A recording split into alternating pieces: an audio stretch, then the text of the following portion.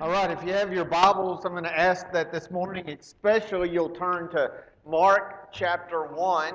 We're going to be covering a vast amount of material, and I know you think that for me, that means like 3 or 4 verses. We are going to try to get through a whole lot more than that, so much so that we can't even get it on the screen. So power up your devices, open up your Bibles. I have mine here too. I know this is not what you would say, well, this is not the Bible. This is printed off. I've just gotten to a place in my life that if I want to be able to read what's on the page, I would have to have a Bible that weighed about 80 pounds if the print is going to be large enough to see. So I have Mark chapters 1 through 6 in front of me, and so that's what we're going to be covering. One of the things that I've loved about our class on Sunday morning as we've kind of trudged through Mark a little bit slower pace is just to see some of the different ways that the gospel writers choose to focus on different themes. And for Mark, for sure, this idea, this sense of Jesus being a person of great action, right? You have, in Matthew, you have the Sermon on the Mount. In Luke, you have the Sermon on the Plain. You have all these teachings. But in Mark, we're going to get to a little section in 4, but for the most part, we see Jesus as a man of action. Now, another thing that Mark really loved to do is he loved to just instill this sense of urgency. And does anybody know what's the one word we hear over and over again in Mark referring to urgency? Immediately. 41 times in the very small Gospel of Mark, he uses the word immediately. In fact, he uses it 4 times more than the rest of the New Testament combined. 80% of the word immediately is found in Mark's gospel as opposed to 20% in the rest of the New Testament. He really wants you to get this idea of over and over again. Immediately it happened. Immediately it happened. Even sometimes he would say at once, or even the small word end is used so many times because Mark just wants to connect one activity to another to another. But there's also something else about Mark that I love. Jesus compels and even demands a response. That's what we see more than anything else throughout Mark, is that every time Jesus does something, Mark wants to point out how people react and respond to Jesus. And so we're going to kind of get to that in a little bit. But what we're going to do for the first few minutes, we're just going to look through the first 6 chapters of Mark as fast as I can. I'm afraid to tell you how many different verses I've identified because it might make you look at your watch. You know what? I don't care. I've identified 35 different responses in basically the first 5 chapters and then 1 in the 6th. And so we're going to go quickly. Jesus is going to be baptized, and God is going to start off with the responding, and He's going to do it in dramatic fashion. The Spirit is going to come down like a dove, and do you remember what God says? This is my Son, whom I love. With you I am well pleased. And that's how Mark starts off, as Jesus demands a response. And he acts in such a way that even God the Father has to tell people verbally, he says, hey, this is my Son, and I'm really pleased. But I want you to know, there's times where people aren't quite as pleased with Jesus as God is. Jumping down just a few verses, in verse 17, there's going to be 2 right in a row. Jesus is going to see a guy named Simon and his brother Andrew, right? And they're going to be out where? On the boat, out on the lake. They're fishing. Jesus says, come follow me, and I will send you out to fish for people. You're going to be fishers of men. And what is their response? At once they left their nets and followed Him. Didn't put up their tackle. They left everything. They dropped it and they followed Him. Number 3, when he'd gone a little further, he saw James, the son of Zebedee, and his brother John.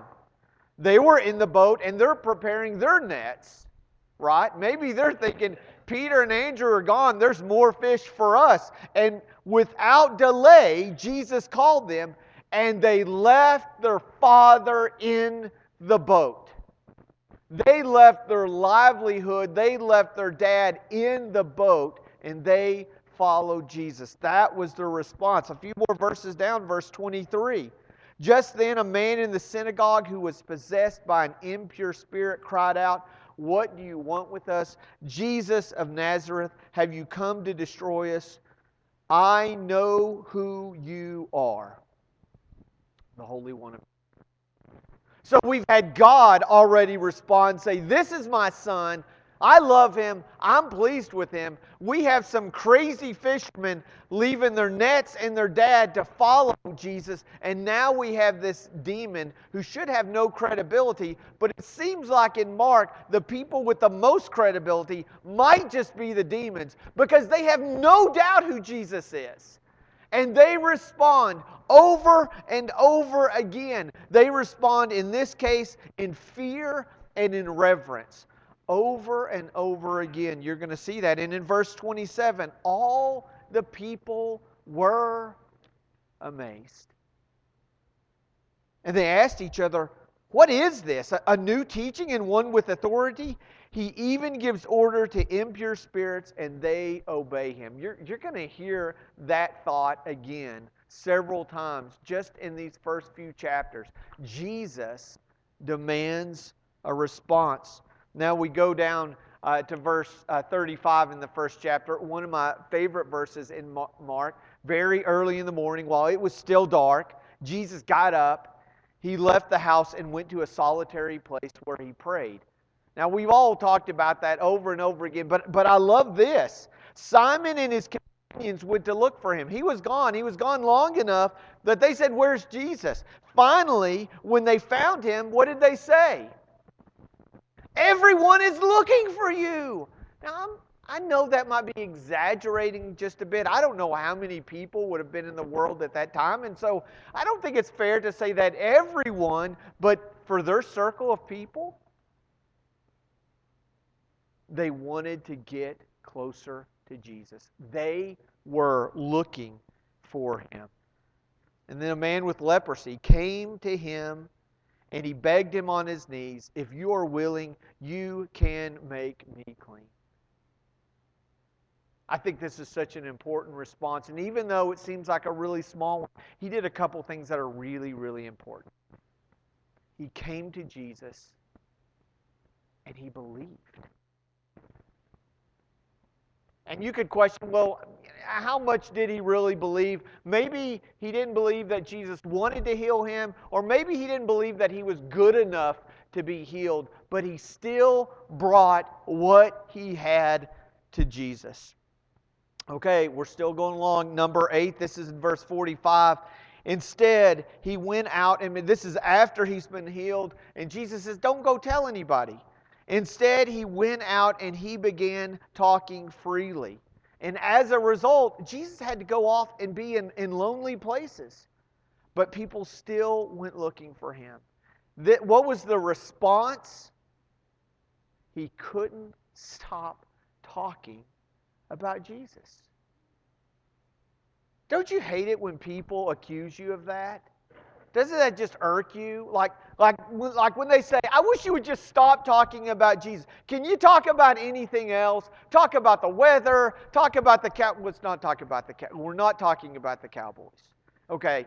But there's all these other, talk about what's going on with politics, what's going on with school. I mean, so many other things. And they say, "You know what? I just really wish you would stop talking about Jesus. It's too much." I know it must bother you a lot, but I'm just telling you, don't give up.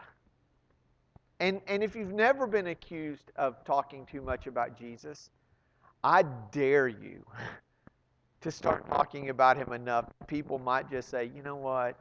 You're talking about this Jesus guy a whole lot." I'm just curious. I don't know what would happen, but that's interesting. Okay, number 9, we finally made it to chapter 2, and I'm almost out of time. Okay, they gathered in such a large number that there was no room left, not even outside the door, and he preached to him. The response is that obviously we see this.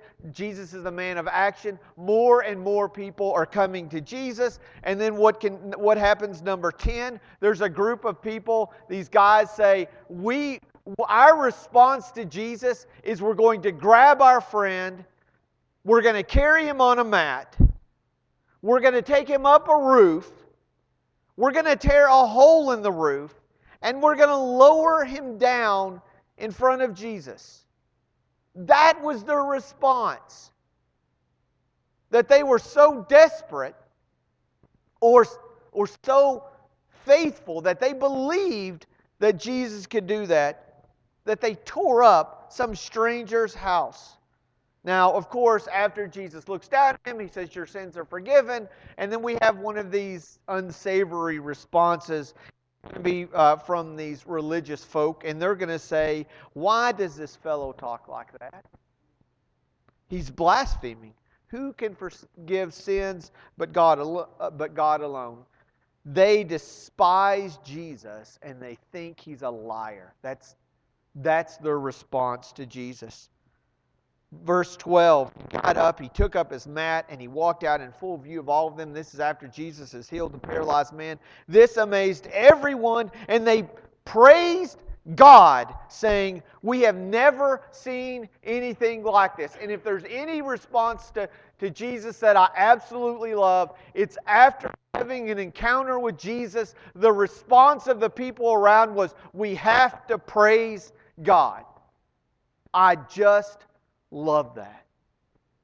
You know what? Not all responses are good, but we have another one right here. Jesus is going to do something very similar that he did with Peter, Andrew, James, and John. He's going to be walking around in 2:14. He's going to walk past a booth, and in that booth is a guy named Levi. We also know him as Matthew. For a living, he collects taxes. He's a terrible guy. Let's just call it what it is. Matthew is a terrible guy. And Jesus says, I want you to follow me. And Matthew does something really, really crazy. He gets up. He leaves the booth, this very lucrative job that he has. A job that basically he had to sacrifice everything for. Because in getting this job, he would have lost friends. He possibly could have been disowned by his very own family. Because nobody wanted to have anything to do with Rome or somebody who would side with Rome. And that's exactly what Matthew did. He had given everything up to get this job. And now he was giving up this job, which was everything. And he followed him. So Jesus is now going to go have a dinner with some more of Matthew's friends. And so he's eating at the house with tax collectors and sinners, and there they followed him. Think about this. We're going to see this over and over again. There's only two directions that people go when it comes to Jesus. There's only two. One is following, and the other is not. That's the only two responses to Jesus. And then we see down in verse 16, teachers of the law who were Pharisees saw him eating with sinners and tax collectors. They asked, why does he eat with tax collectors and sinners? They basically mock and question Jesus. In fact, in other cases, we're going to see if Jesus knew the kind of person this was, he wouldn't have anything to do with her. They're basically saying he's guilty by association. And they wouldn't have anything to do with him. Okay, verse 24. The Pharisees said to him, look, why are you doing what is unlawful on the Sabbath? This is after he and his disciples were picking grain. They accuse him and they indict Jesus of breaking the Sabbath, which of all that were made, remembering the Sabbath and keeping it holy is one of those laws, but they had these addendums that they wanted to add and said, okay, how do you actually remember the Sabbath and keep it holy? And they said, well, here's what you can and can't do. And they made up these crazy rules. Some of them which include that if somebody who is not one of your people, if they're not a Jew and a wall falls down on them and it crushes them and they're screaming out, "Please help me!" And you look down and say, "Sorry, Sabbath, I can't help." God would not want me to help a person who is hurting. And they're going to accuse Jesus of breaking that same Sabbath. Okay, we've already made it down. We're nearly halfway through chapter 3. Some of them were looking for a reason to accuse Jesus, so they watched him closely to see if he would heal on the Sabbath. I would love to see Jesus heal at any time. Jesus show up on Sunday and work miracles. And they're like, "Yeah, no. You can't do it on the Sabbath. We don't allow that. That's not really good at all." And so they hate him, and they're just looking for a way to trap him. You either follow Jesus or don't. The Pharisees went out and began to plot with the Herodians how they might kill Jesus. And this just bugs me to no end. We talked about this a little over a month ago in our class, but here we have these guys at the height of their hypocrisy. They go to Jesus and they say, "You can't heal on the Sabbath."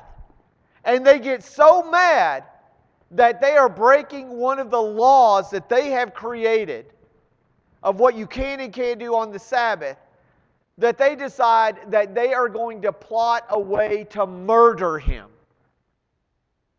Healing on the Sabbath, bad. Assassination, good. How does this? There's only two ways to go in response to Jesus.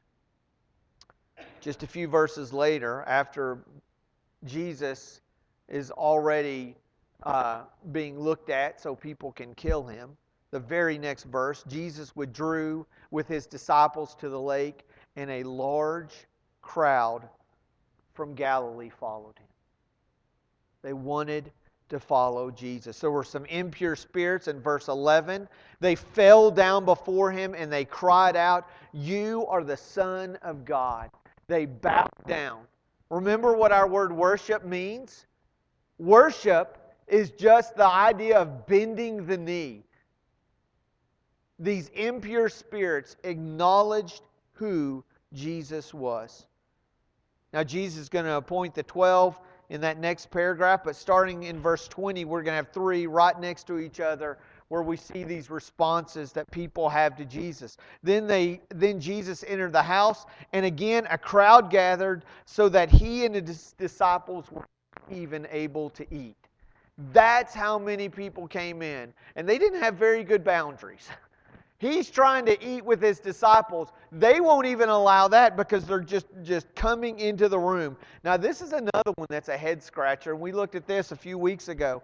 When his family heard about this, they went to take charge of him, for they said what? He is out of his mind.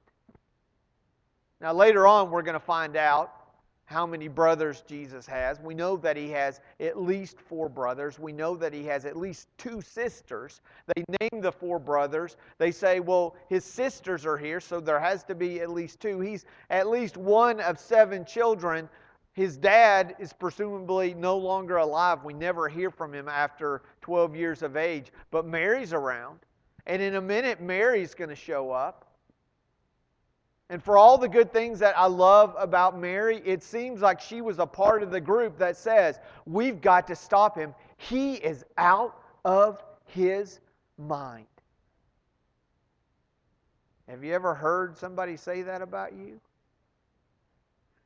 Some of you guys are laughing like, oh yeah, I get it every day. But here we go. His own family, the response, and it's going to change. Maybe they're not really sure.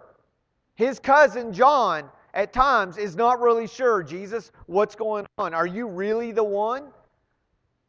But there's no doubt a response. And then the 23rd time that we notice that is the teachers of law who came down and they said he's possessed by Beelzebub. And so this is a hard. We have the no-gooders that come in. They want to see Jesus so bad that they will crash the dinner to see him. And then we have other people who say he's out of his mind, and it is because of Beelzebub that he's able to do these things. Chapter 4, verse 1, Jesus began to teach by the lake. The crowd had gathered around him so large that he got into the boat and he had to sit in it while people sat on the shore. That the crowd keeps growing and growing and growing. This is the point in Mark where we do get a bit of his teachings. And so we'll jump down all the way to the end of chapter 4. This is Jesus. He's out on the boat. There's the winds and the waves. There's this seismic storm that comes up, this squall that comes up on the land. Jesus is in the bottom of the boat. He's sleeping. And they wake him up. And they ask this crazy question, don't you care if we drowned? What is the response of the disciples at this time? I identified two responses in those actions right there. Help me out. What do you think? Fear and anger? They're afraid of the waves. Okay? And they're angry at Jesus. Why do they wake Jesus up? Because they're afraid? But why Jesus? Because they believe he can. Their response is, we believe that you can do it, but we just don't know that you care enough. And that was the response then. And for many of us today who have been in that figurative boat going up and down with the waves crashing in, we cried out the same way. They were terrified after he's calmed the storm, and they asked each other, who is this? Even the winds and the waves obey him. So now we have the next story. It's a demon-possessed man, quite possibly the most physically intimidating man in all of the New Testament. He cuts himself with, he breaks through chains. No one can subdue him. He sees Jesus. He runs to Jesus. He falls at the feet of Jesus. And he cries out and he begs and he shouts.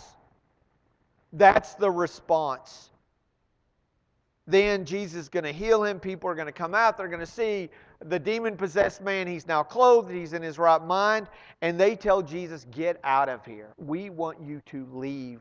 Don't be close to us. And the guy who's now in his right mind does just the opposite. They beg, please get away from us. And he begs, please, can I go with you? There's only two responses.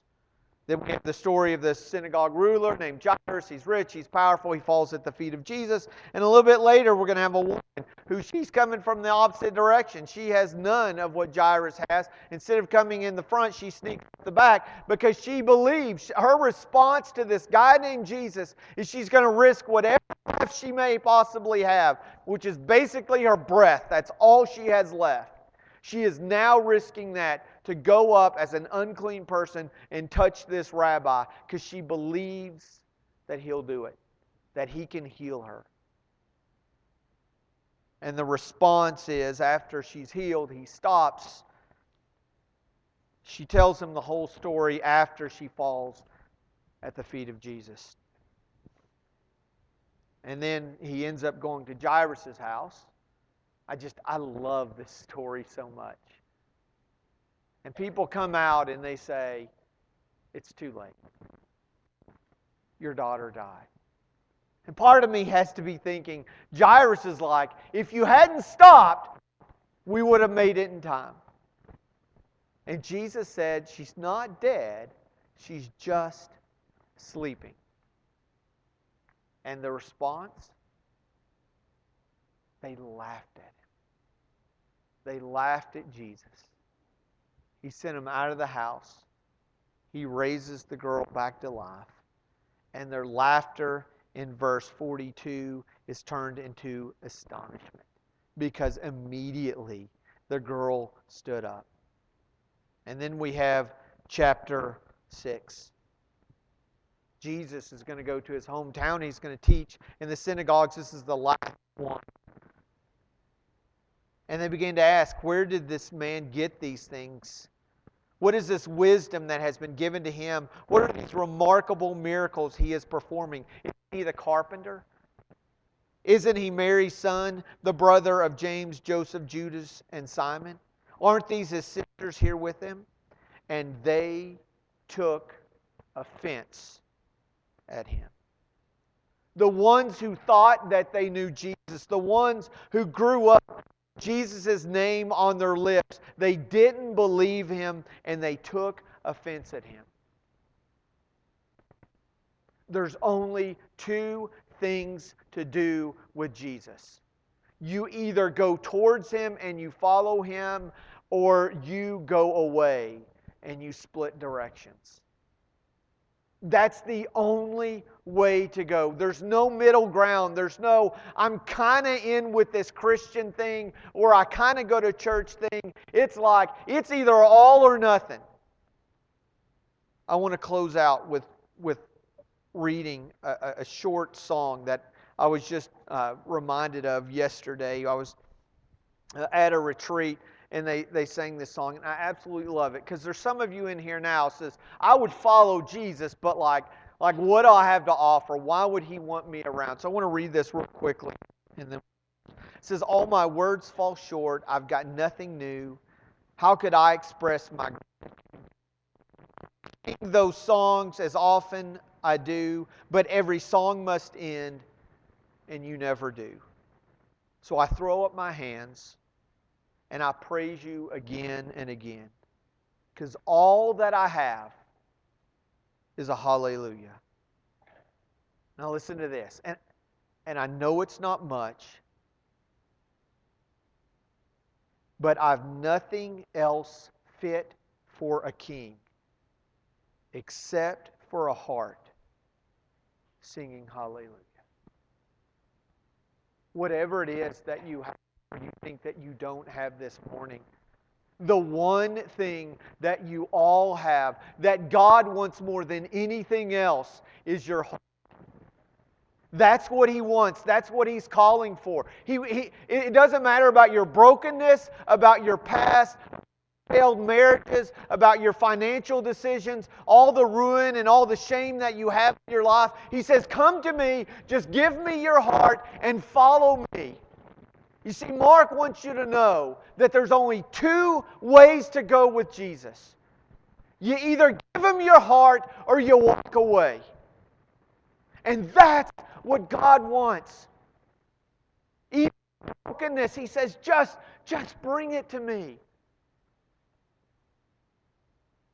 Because you have nothing else for a king except for a heart singing hallelujah. Prayer for you as you go out. Choose to follow Jesus. Give him your brokenness, your fear, your shame, and give him your heart as we all sing together. Hallelujah. For a king who is worthy. This morning, I want to invite you to join us as we sing and celebrate a God who is worthy of our hearts. May we give them this morning. Please join me as we stand and sing.